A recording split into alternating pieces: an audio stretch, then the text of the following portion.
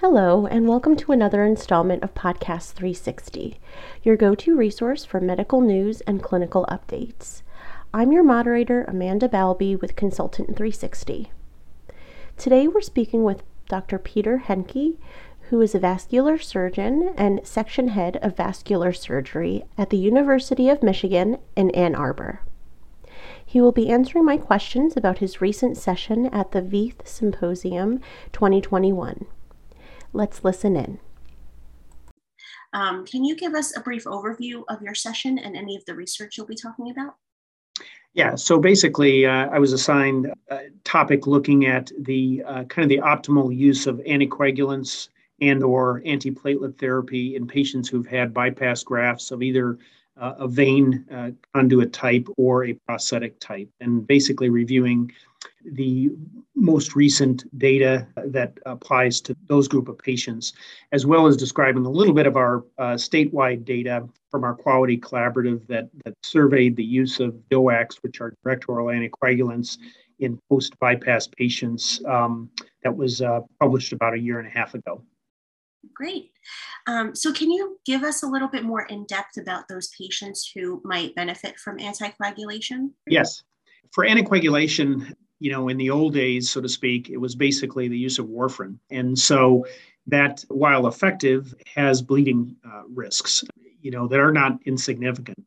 Most of our patients who require a bypass for limb salvage or for severe claudication are already on aspirin. So that's pretty well accepted, and that's a effective and cost-effective medication.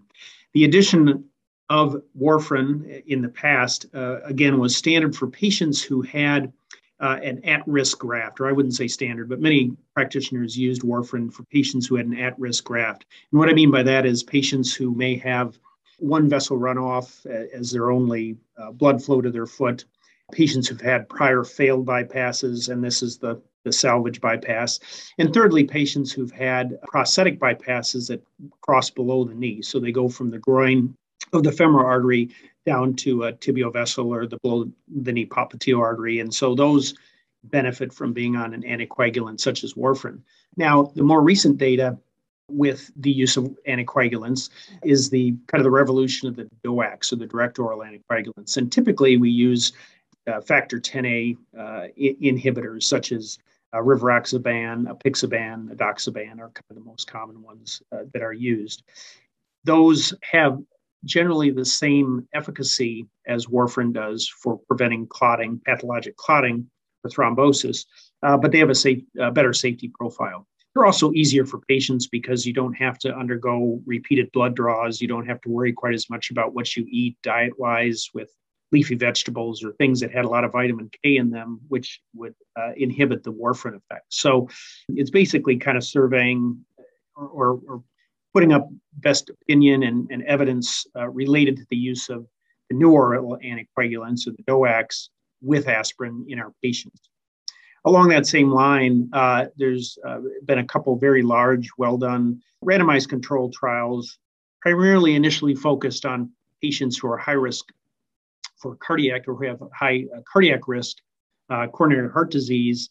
One of those was called the COMPASS trial, which was using assessing the potential benefit of low-dose rivaroxaban with aspirin compared to just aspirin alone, and showed us a significant benefit with regards to major cardiac events, morbidity and mortality. Then the little more relevant study to this topic or this session is the Voyager trial, which was, again, a multi-center randomized controlled trial looking at rivaroxaban plus aspirin in patients who've had either an endovascular procedure, which I'm not talking about in this session, the use of medications around endovascular procedures for PAD, but for bypasses, made up about 35% of that group. And again, showed a benefit in terms of a composite endpoint with morbidity, mortality, and limb loss. But really, it showed a decrease significantly in acute limb ischemia. So it seemed to protect from unexpected or acute graft occlusions is my read of that paper. So we're going to go over that data in this session. And then, again, getting back a little bit to our statewide data that came out prior to that, the Voyager trial, and the use of direct oral anticoagulants. At that point, The majority of vascular surgeons considered its use, but didn't routinely use it. But again, this was about a year and a half ago. So that's kind of the long and short of the aspects of this session with regards to anticoagulation in bypass patients. Interesting. So where do you think the research is going after all of this new data is coming out? Yeah, I think kind of refinements probably in identifying the two areas. One is, while the trials I just mentioned looked at aspirin plus a low-dose direct oral anticoagulant, can you use, or is it better to use Plavix or a P2Y12 inhibitor, which can be prasugrel or ticagrelor, plus low-dose rivaroxaban? Is that more efficacious? Is it as safe? That's an unanswered question that I think may just have to be answered by, using retrospective methods for patients who are put on them. Things such as using the VQI, which is the quality registry across the U.S. that's sponsored by the SVS. So that's one main area, I think. Who are the patients who need the full strength direct oral anticoagulant plus an antitherapy versus just a low dose? Are there a certain subgroup that are higher risk of clotting, even with low dose, and maybe benefit from that higher dose of a direct oral anticoagulant, realizing there are bleeding risks with that as well. So it's so determining kind of that balance too.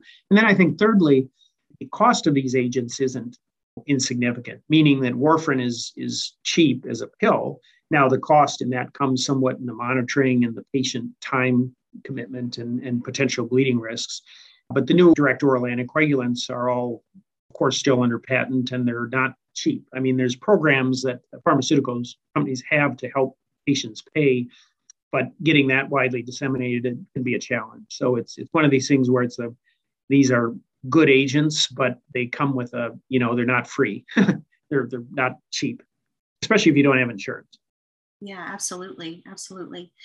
So what are some of the other challenges that doctors might experience, physicians, specialists, or even general practitioners might experience when prescribing anticoagulants or managing patients on anticoagulants? Yeah, certainly it's the big aspect of these is the bleeding, clotting tightrope sometimes. So certain patients who are elderly, frail, maybe with renal failure, they're higher risk of bleeding. So using any agent that thins the blood are higher risk for bleeding as well. But some of those patients have the higher clotting risk too. So that's one major thing I think that needs to be balanced and can be a challenge. One of the upsides of the older-fashioned anticoagulation of warfarin is it took a while for the effect to the patients to be therapeutic as measured by the INR. And so once you were there, you usually had a couple of days of leeway. So with these new agents, if they stop taking them or miss doses, they may clot. And we do see that sometimes where patients who, are kind of dependent on these to keep a bypass open, or we think that's what helps keep it open. If they get sick or they can't take their medicine or they forget, especially with folks in this group generally are on multiple medications, that they may, they could lose that effect. So they don't have as much of a therapeutic buffer of the anticoagulant with the new agents that you do with the older agents. I mean, you have some, it's not gone by 24 hours, but definitely within 2 days, you're losing that effect. So that's another challenge that I think anyone who prescribes these medications for any condition, atrial fibrillation, coronary heart disease, venous thromboembolism, that's one of the things that needs to be considered. Yeah, absolutely. And hopefully we'll get the research to investigate that a little bit more.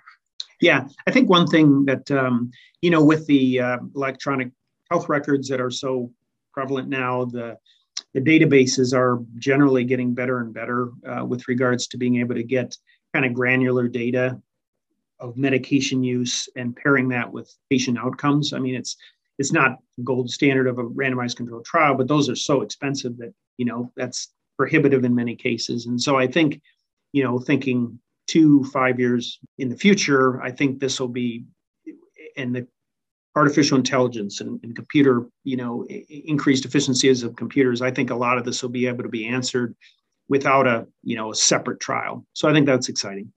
Mm-hmm. Yeah, for sure. Okay, so then what would you say if nothing else, that your audience takes away from your session?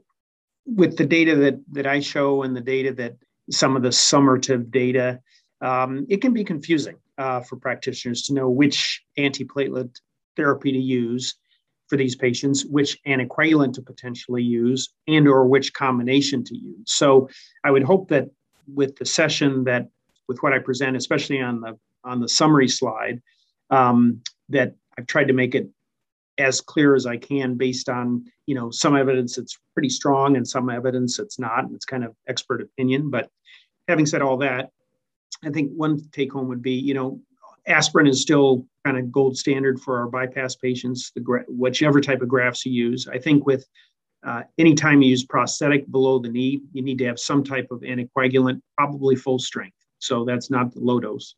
And I think with any vein graft bypass, aspirin plus a low dose direct oral anticoagulant should confer benefit in terms of increasing the patency and potentially limb salvage. So I think those are the three main things. If they take that away from it, that'll be good.